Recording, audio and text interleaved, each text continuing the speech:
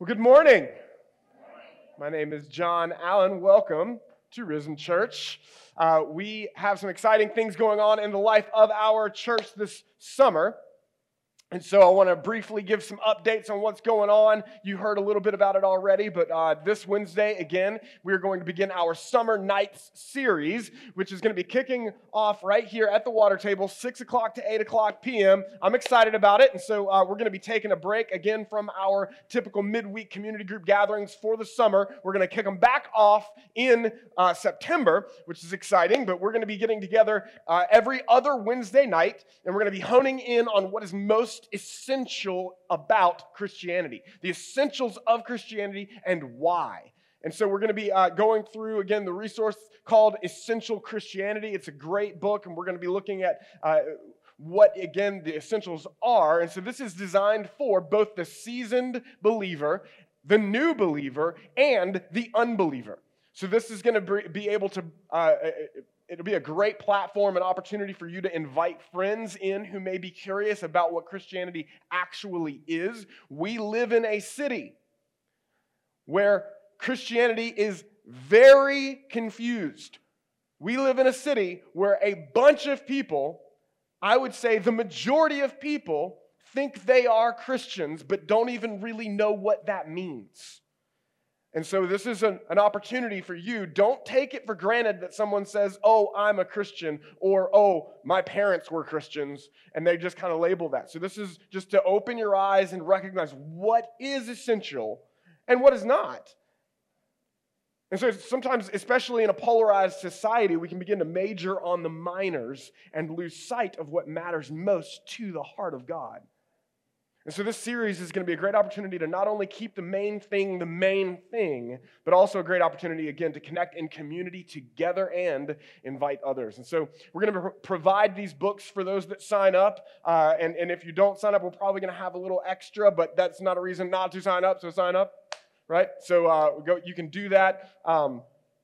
Let's see, by, where am I? The QR code on your seats.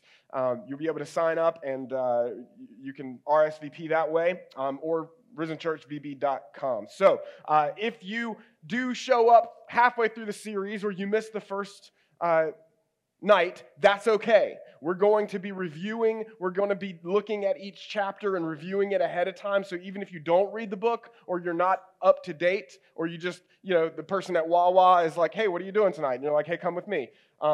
That's okay. They're going to fit right in. It'll be okay. But you'll get the most out of it if you're actually following through. So if you haven't, go ahead and sign up. Childcare will also be available. And so also, next Sunday is Father's Day. Yeah, yay fathers. So what better way to celebrate Father's Day and the heart of a father than through baby dedications? So we're going to be dedicating children. It's going to be exciting. And we also we consider it parent commissioning, right? And so, again, you can sign up, risenchurchvb.com, or use the QR code for that as well.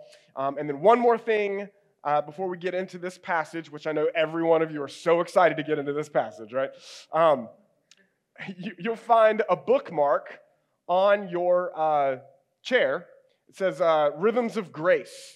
And so I want to encourage you all to take part in this with us this summer as well. I just want to explain it real quick so you can see that on it says Rhythms of Grace, and it has a morning prayer and a bedtime prayer. The morning prayer is essentially the Lord's Prayer, and the bedtime prayer is essentially 5 things. This is actually something that our family does. It was something that Hannah's parents and her brother and sister-in-law do with their children, and we started doing it with our children. It helps kind of guide your prayer time. So the Lord's Prayer in the morning, and then bedtime prayer is just kind of talk to God about 5 things. First is to thank God for something, then ask for forgiveness for something. If you can't find anything, then ask God to show you, because that means that you think you're Jesus. And then ask for forgiveness for something, and then pray for a family member, and then pray for a friend, and then pray for yourself. And so the idea here is to really cultivate prayer in our lives. And I also want to encourage you to do this. If you're married, Do this with your spouse. So you can do all kinds of things. You can do this as you can implement rhythms of grace here where you're posturing yourself before the Lord and before His presence, and you can do it together. You grab one another's hand. You pray with one another. The first thing you do before you look at your phone, unless it's to shut off the alarm, maybe grab your spouse's hand and pray. Lord's Prayer together. Right? Then before you go to bed, you don't have to do this, guys. We're going to talk about this, the difference between legalism and license, and sometimes we live in a culture that just reacts to either one. But these are designed to posture you before the presence of God, to posture you in this place of receiving what He has already earned for you. Amen? And so these are great rhythms. And so by doing this, especially, guys, we live in an electronic age where we're constantly just focused in on our phones, and it's the last thing we see. May the last thing that our brains do not be Facebook. Right? So let's set the phones down, and may the last thing you do be praying. And then the first thing you do when you wake up is prayer. And so these are just some encouragements to lean into these rhythms of grace. And we also have these daily Bible readings, which you can see they are also on the 90-day reading plan. You can find this on YouVersion Bible app as well as on our website. And if you miss a day, just don't try and start from the beginning. Just dive right in wherever you are. You can go back if you want to, but I don't want you to this is an important piece of rhythms, especially when you're posturing yourself in the Word of God. Don't let yesterday's famine rob you of today's feast. Okay? A lot of times we get so rule-focused and binary in these things that we just wallow in shame and never stand in the release and grace that God has for us that moment. Amen? And so I want to encourage you to dive into these things, and the purpose here again is to posture ourselves before the presence of God, and not to react to legalism and then run into license, or react to license and run into legalism. But the purpose of spiritual disciplines is and always has been about posturing ourselves in the presence of the Lord. Again, not to earn anything, but to receive what has already been earned for us in Jesus Christ, which is what we have. What He has earned for us is Himself, His presence, His word, His goodness, His glory. And so this is, again, why this series in the Sermon on the Mount is so powerful, because we're able to look right into the heart of God, and it's proclaimed and demonstrated perfectly in Jesus Christ. And so this Sermon on the Mount is 3 chapters, and it's 103 verses straight from the mouth of the Creator of the world, God in the flesh. It's literally the best sermon ever preached. And so we're taking the summer to walk through it together verse by verse, which means that we can't jump around or skip over the difficult parts, right? And in case you checked out earlier, this section we've come to this morning is one of those difficult parts. Because Jesus is talking about lust, adultery, sexual immorality, and divorce. And so if you read this passage, though, and you just read it by itself, you're going to completely misinterpret what Jesus is saying here, and you'll miss the gospel entirely. And so remember, when Jesus preached this sermon, He preached all 103 verses all at once, in one sitting.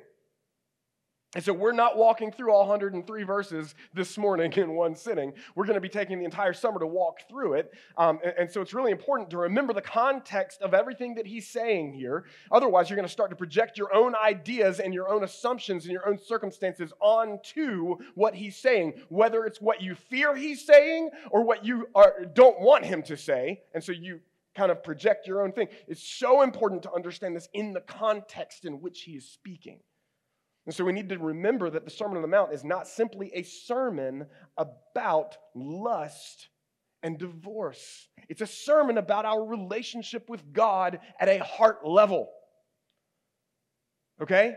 In fact, I'm going to show you this morning that lust, adultery, divorce, and sexual immorality are all symptoms, even illustrations, biblical illustrations of the real issue, which is about knowing and receiving the love of God.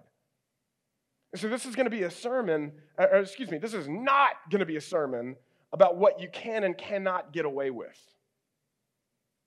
Let me say that again. This is not going to be a sermon about what you can and cannot get away with. That may disappoint some of you. Because so many people approach this passage this way, as if it's just a directive for what's right and what's wrong. Like it's easy to simply replace the law of Moses with the Sermon on the Mount and then apply it all legalistically.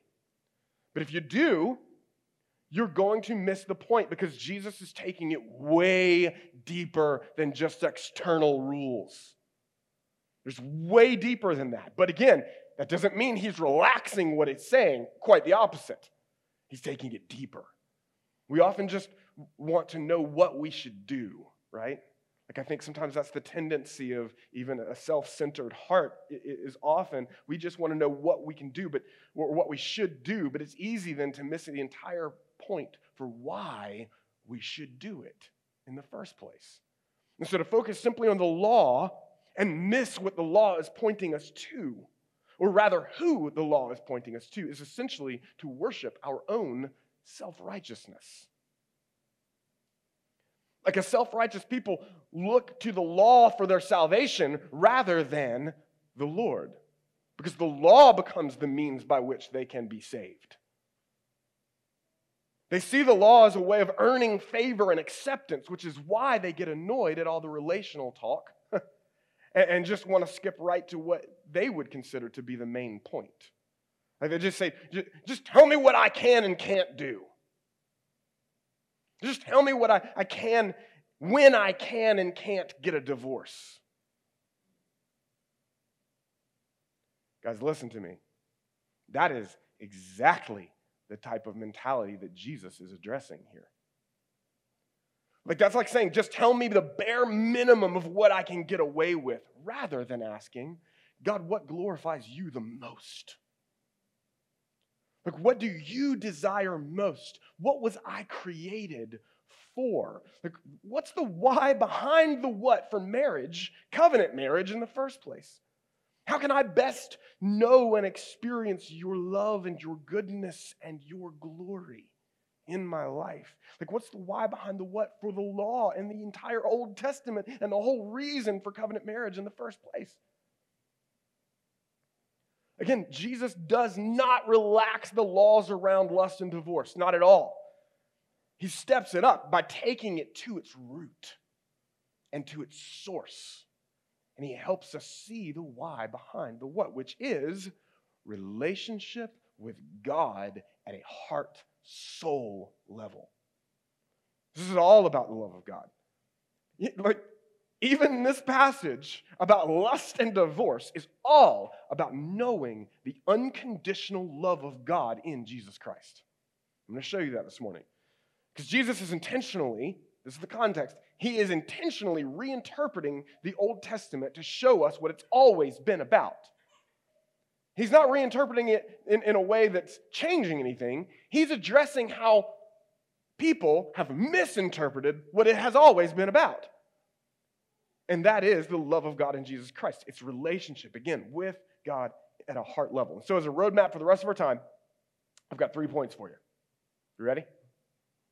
3 points. Number 1, covenant marriage is a holy demonstration of God's unconditional love. Number 2, lust is a gateway into bondage. And then number 3, Jesus himself is the faithful bridegroom. And that last point is actually going to be the main point this morning. So if you get nothing else, this is what I want you to get. Jesus himself is the faithful bridegroom. Because the only way to receive God's unconditional love here is to receive him as the faithful bridegroom, like the one who promises to never leave nor forsake you. But, as we're going to see, love does not insist on its own way. We're told that in 1 Corinthians 13. And so while this promise is available to all, it will not be received by all. Okay, so now, look with me. Matthew 5, verse 27. Let's dive in here. So, you've heard it said, or so Jesus is speaking, you have heard that it was said, you shall not commit adultery. But I say to you, so here's that reinterpretation, I say to you that everyone who looks at a woman with lustful intent has already committed adultery with her in his heart. So he's reinterpreting the Old Testament law here for a people who have missed the point. And he's already done this. We looked at it last week. He did this with the God-given command not to murder. Last week we saw that the Pharisees and the religious rulers had relaxed that law or that commandment by saying it only applied to your external behavior. But Jesus traced that behavior of murder straight to its heart-level source of anger. We talked about that last week. And then he does the same thing here with adultery. All right, so this is one of the commandments that we've been given. Do not commit adultery. And then he traces it to its heart level and to the sin of lust. And so the religious leaders of the day, they had embraced an external performance-oriented approach to the law. And Jesus is making it really clear here that it's not just about external conformity, it's about the heart. Because God not only sees the heart. I want you to hear this. Some of you need to hear this morning. God not only sees your heart, He not only sees the heart, He cares about the heart. He's not just trying to catch you. He's trying to love and transform you. Okay? And so the sin of adultery then is conceived in the heart as lust. That's what he's saying. So first of all, what is lust? Lust is really about coveting. It's kind of language that the scriptures use a lot. Desiring something that doesn't belong to you. Like stealing. Indulging with the eye and then grasping with the hand for that which has been deemed by God as off limits. And if it's been deemed by God as off limits, it means it's not good for you. Right? So this is why Jesus uses language like tearing out your eye or cutting off your hand, because lust is sexual theft. Okay? Lust is sexual theft. And it applies to anything sexual outside of the covenant of marriage. That's the definition of it. This world does not like that definition. And that may sound like an arbitrary rule here until you take in what the covenant of marriage is and why it matters. Okay? Why? What's the why behind the what? Why does covenant marriage matter so much to God? What is it? First point, covenant marriage is a holy, sacred, set apart demonstration of God's unconditional love. It's a demonstration of who He is to this world. See, when we talk about the sanctity of marriage, it's not just about defending conservative values versus progressive ideals. This has got nothing to do with what media or news outlet you listen to. Okay? That's actually a false narrative. The truth is that we need to progress deeper into the truth and goodness of the gospel itself. And so covenant marriage between a man and a woman is actually a reflection of the goodness of God and His love for us in Christ in all kinds of ways that are beautiful. It says, verse 20, Genesis 1:27. So God created man in His own image. In the image of God, He created him, male and female, He created them. And so there's something special about masculinity that articulates who God is to all of creation. There's a purpose in your masculinity, guys. And there's also something special about femininity that also articulates who God is to creation. There's something special about that, ladies. And so when these two come together as one in covenant marriage, it full-on preaches the glory of God to all. Like, remember, God Himself is Trinity. He is 3 in 1. Father, Son, Holy Spirit. 3 divine persons in one divine nature. He is oneness, but not sameness. He is unity in diversity. What? And yet, wow. That's what you should think when you think of the Trinity. What? And yet, wow. Because he's God, and you're not. And it's beautiful. And so this picture, unity and diversity, oneness, not sameness, three persons, one nature, all selflessly and perfectly unified and glorifying one another in this beautiful dance. It's called, big theological term, perichoresis. It's like a dance within the Trinity. God himself is fellowship.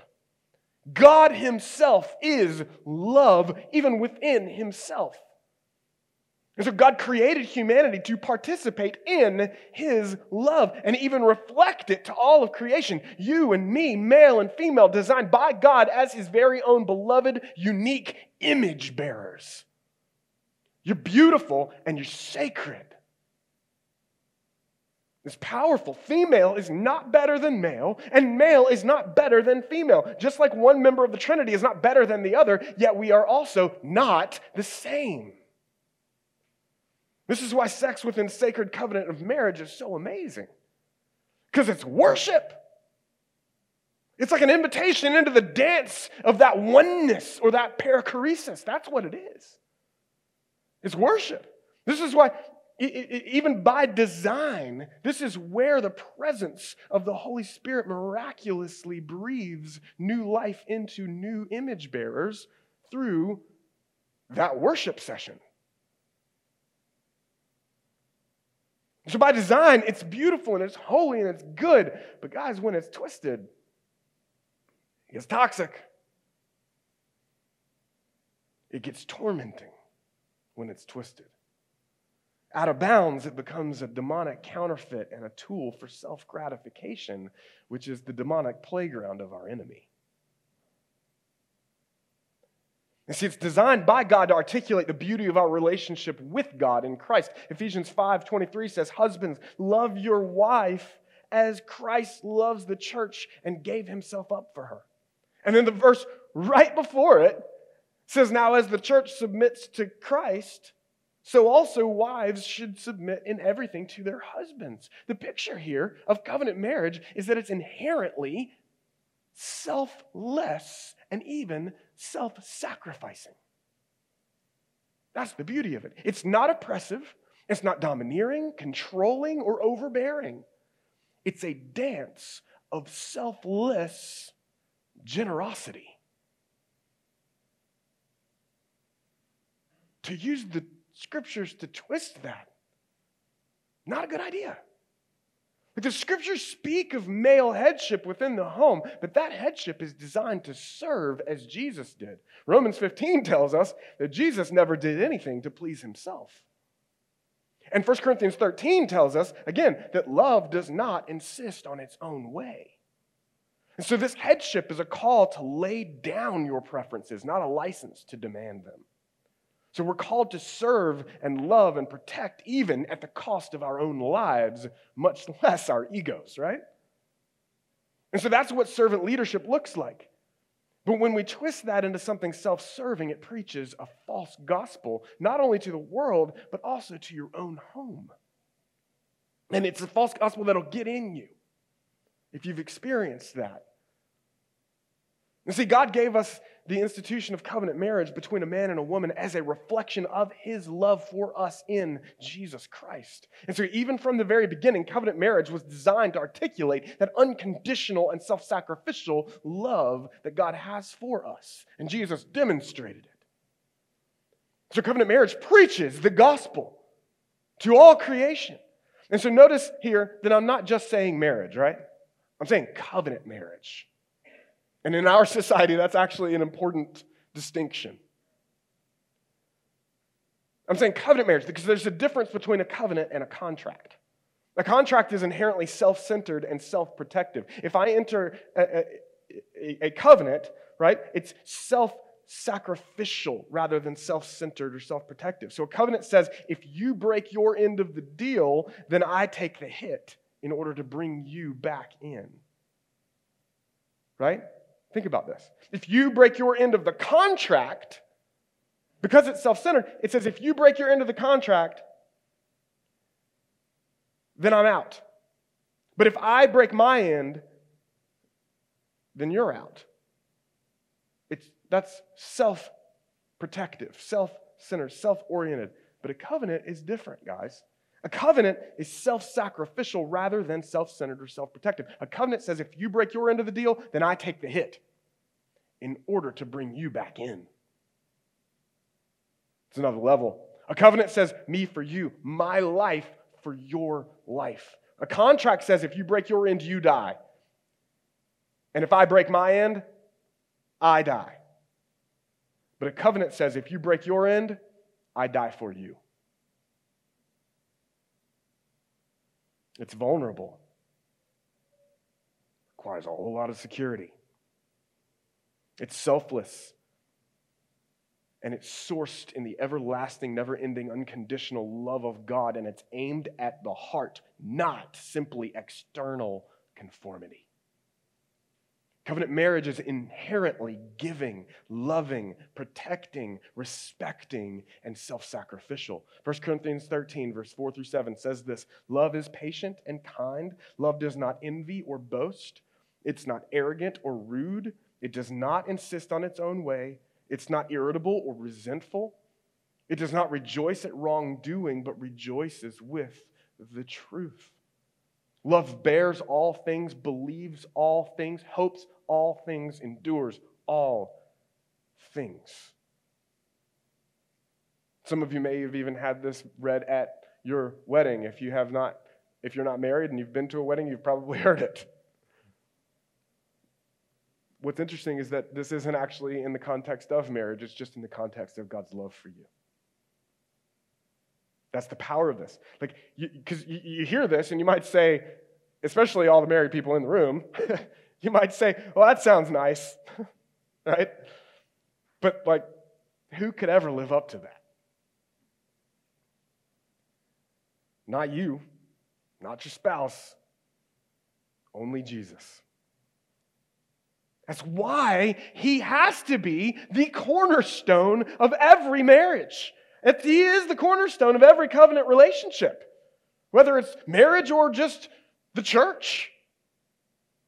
These are the covenant relationships because they're based on his love for us flowing through us.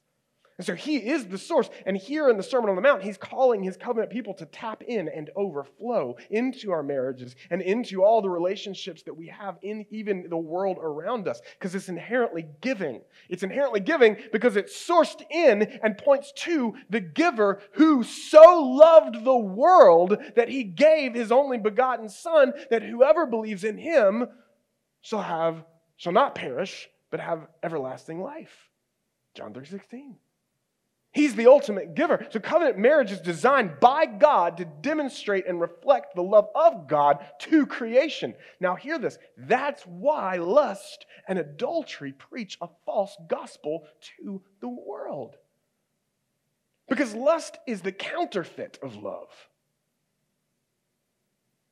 While love gives selflessly, lust takes selfishly. It's a take spirit. It's a self-gratifying spirit, and the more you indulge in it, the more that spirit's going to grip you. And hear this, guys. Ultimately, it's the spirit behind pornography and rape. And don't be deceived. Lust is always demonically charged. There's nothing ever harmless about it. That's why the more you indulge in it, the more it seems to grip you. But like all demonic activity, that does not relieve you from personal responsibility. Okay? Because the enemy can and will get a foothold in you if you allow him to. And indulging in lust is like inviting a vampire into your home. Right?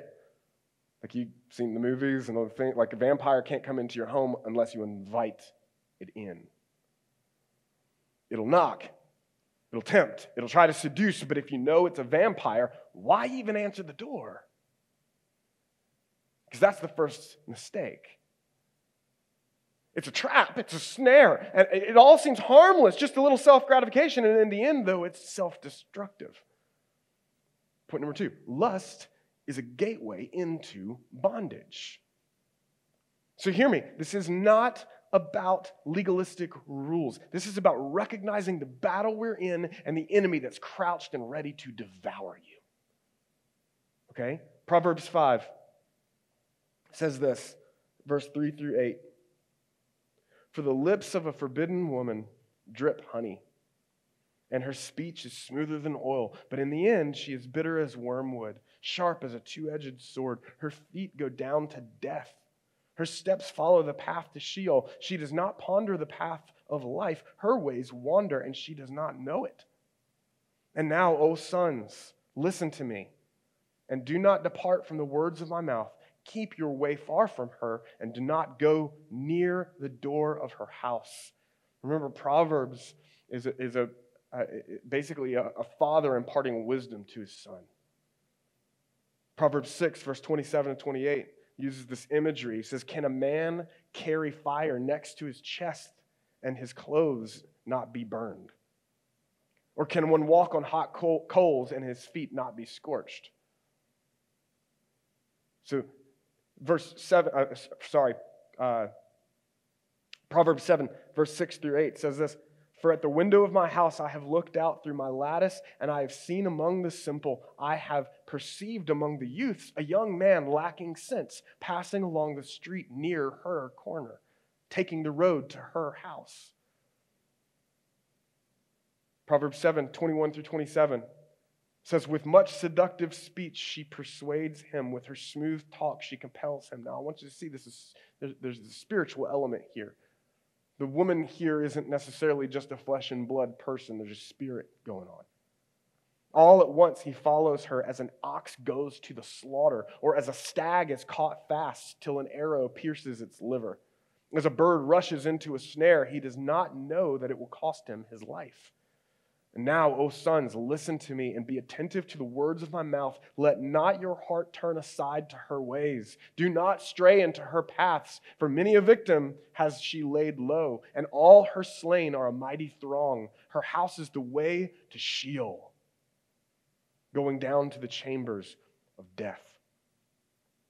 And so again, hear this. The Pharisee, the religious leaders that had that legalistic spirit, they would say, well, I can look as long as I don't touch. You ever heard that before? But Jesus makes it clear that if you're indulging with the eyes, you've already sinned in the heart, and God looks at the heart, and He cares about your heart. And so if it continues to go unchecked, what He's saying is you're going to be grasping with the hand soon enough. With what you indulge with the eyes, you're going to be grasping with the hand because there's a bondage involved. And so this is why Jesus uses this radical language like verse 29, Matthew 5, verse 29. If your right eye causes you to sin, tear it out and throw it away. For it's better that you lose one of your members than that your whole body be thrown into hell. And if your right hand causes you to sin, cut it off and throw it away. For it's better that you lose one of your members than that your whole body go into hell. And so again, he's saying it's conceived in the heart through lust, which begins with what you're indulging with the eyes. Like that's lust, right? The action of grasping for those things manifests then with the hand. And so Jesus is using this extreme language here because he knows how demonically charged this snare is. Now for the Pharisee, follow this, for the Pharisee, who wants to take this literally and start lopping off limbs and tearing out eyes, you've missed the point. And you're only thinking about it as it applies to your external behavior. Jesus did this stuff a lot. He would let people who wanted to do that, like apply that external filter to things, he'd let them go over here so he could talk to the people that were actually leaning in and had ears to hear it. And so Jesus is talking about your heart here. He's talking about taking measures to fight lust and resist your own carnal desires and not give the enemy a foothold. Now, there's nothing wrong here, again, with appreciating beauty. I'll say that again. There's nothing wrong with appreciating beauty. And you're not called to live paranoid and in fear all the time. Like, this is not a call for all the women to wear burqas and all the men to walk around blind and limbless. Right? That would be that legalistic route. That's where that goes. Or vice versa. Right? Some of you ladies are like, well, the men need to be wearing the burqas. This, though, the burqas is the covering, head covering, and all the way down. All you can see is the eyes. That's what that is. I want you to hear this. This is about recognizing that God's way is the way of flourishing. And any other way is a way of destruction. God's way is the way of freedom. Any other way is a symptom that you are not free. You are bound and ensnared. That's what that is. But what if you find yourself already on this path? Look, what if you have found yourself continually on this path and you feel gripped by it? Because that's what this stuff does. It'll grip you. Like, what if you can't stop scrolling on your phone late at night? You find yourself doing these things. You find yourself lingering with that coworker, or that coworker keeps lingering near you, and you're going, man, I don't want to do this, but I keep finding myself in this situation. And you're walking through that neighborhood of lust over and over, and it seems like no amount of self-imposed discipline or accountability or computer software seems to be helping. I've been walking with Jesus for 23 years now, and I've walked with so many through what seems to be these endless, exhausting cycles of sin. I've seen so many programs and methods for deliverance and discipline to find victory over these like addictions of shame and things like pornography. And hear me, guys, I am not against any of that.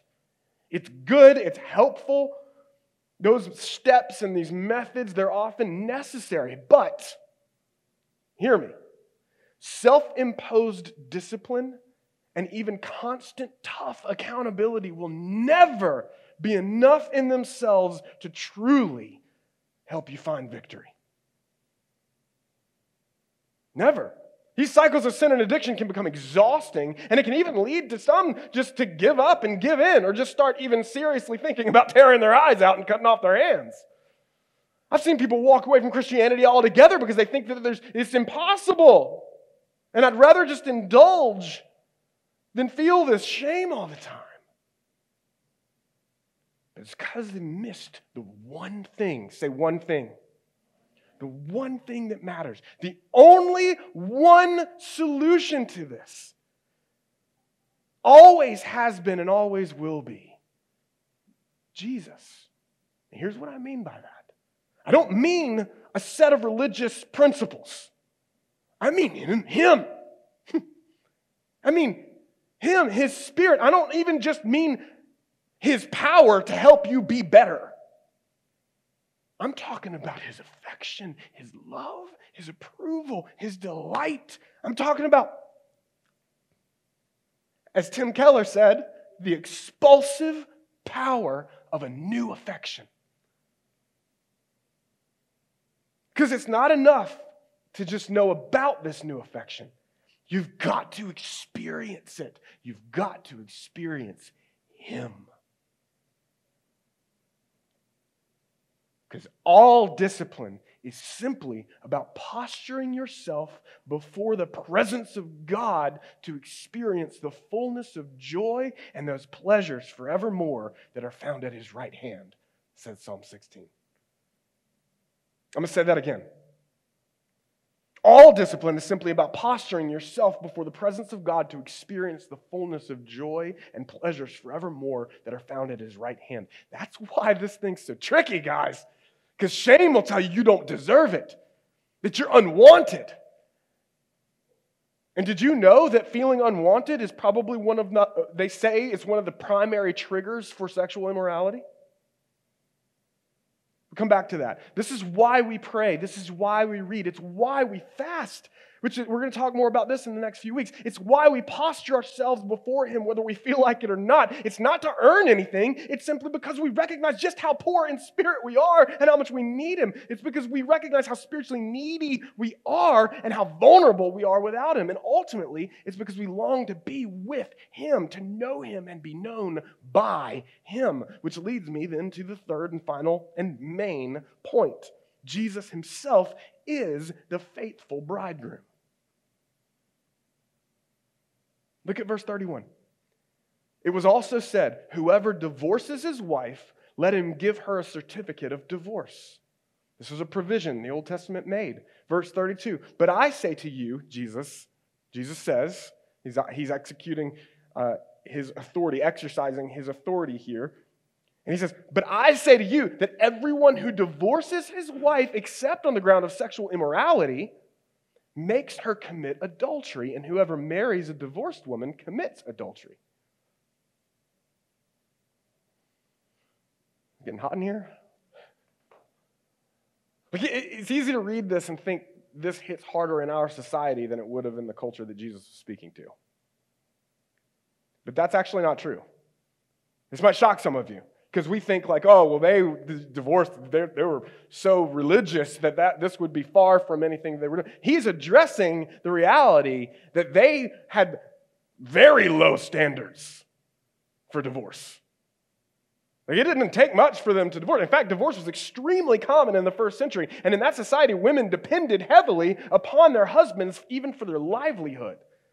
And so if their husband didn't want them anymore, maybe the food wasn't prepared on time, maybe the house wasn't clean, or she wasn't living up to his expectations, she might receive a divorce certificate. Then she's out. She's on her own. That means if she doesn't find another husband, then she's going to have to potentially even look to prostitution, because that was one of the only means of making a life for yourself in that society for women. It's one of the reasons Jesus made sure that his mother Mary was taken care of by his best friend John as Christ was dying on the cross, if you remember that. There would have been many women in this culture who were simply cast aside as unwanted, maybe going from one marriage to another, divorced. It actually sheds a little more light on what would have been happening, or what could have been happening with the woman at the well in John chapter 4. You guys remember this? Jesus stops in the middle of the day to take a drink at a well, and there's this Samaritan woman. She approaches and Jesus asks her for a drink. She's trying to avoid all the other women by coming in the heat of the day, right? And Jesus asks her for a drink, and she's like, why are you asking me for a drink? And Jesus says in verse 9 of John chapter 4, the Samaritan woman said to him, how is it that you, a Jew, ask for a drink from me, a woman of Samaria? For Jews have no dealings with Samaritans. So again, unwanted, right? Jesus answered her, if you knew the gift of God, and who it is that's saying to you, give me a drink, you would have asked him, and he would have given you living water. So Jesus then asks her to call her husband. And she says, I don't have a husband. And Jesus is like, I know. You have 5, and the one you're living with now is not actually your husband. Now, it could be that she's simply promiscuous. That's often how I have read this, honestly, for so many years. And there's a lot of truth to this, right? But there's likely more to it than that. I think that in that society, it's likely that she was also simply unwanted and likely was about to be kicked to the curb again. It's not that she's not because there's no fault of her own. That's not what this is about. She's not being presented here as just some perfect victim of circumstances. That's not the case here. But again, feeling unwanted is no small thing. Feeling unwanted is tied again to sexual addictions, trying to find purpose somewhere, love somewhere, someone, somehow, affirmation, acceptance, some sense of life.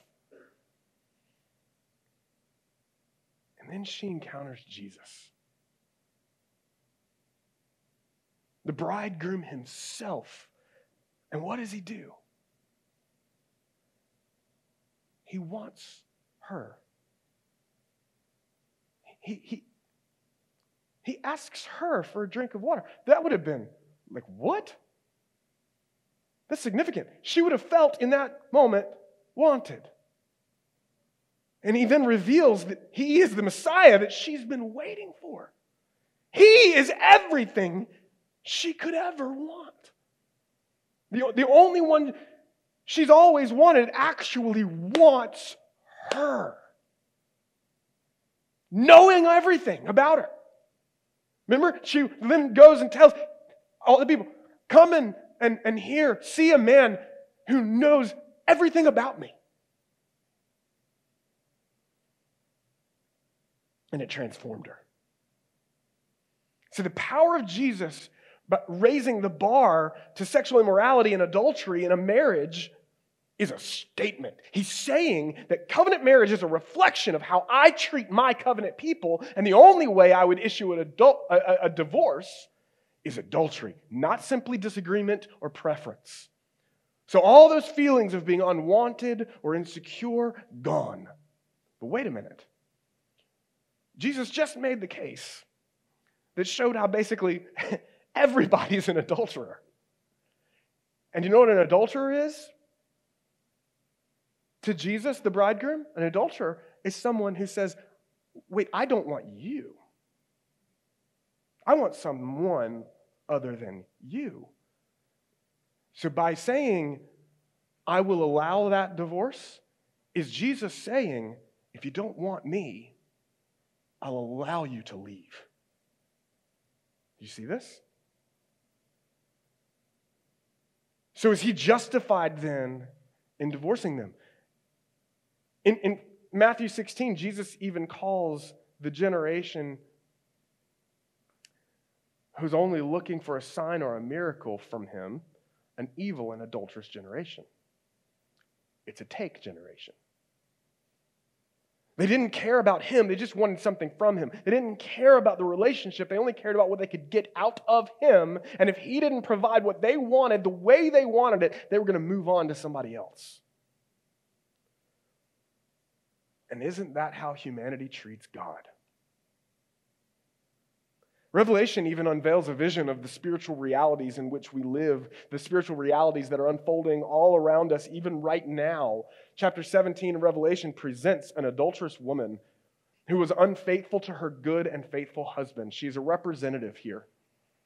And so she seduces the kings of the world into a rebellious orgy of unfaithfulness to God, and she is fueled and propped up even by the spiritual forces of this evil age that rage against the rule and reign of Jesus Christ. But look, she's not just presented as an enemy. What we see is that she's used as a tool of the enemy. In fact, she's used and she's abused, and then she's eventually devoured by the very power who props her up. She's known in Revelation as the whore Babylon. You see, sexual immorality and adultery are often used synonymously in Scripture with idolatry. This is important because an idol is anything you want more than you want God. You guys tracking? And so by deserting God and chasing other functional saviors that you look to rather than him, whether it's money or sex or the praise of people or anything that you want, again, more than you want God, that is an idol. It's like cheating on God. It's like it's like deserting him.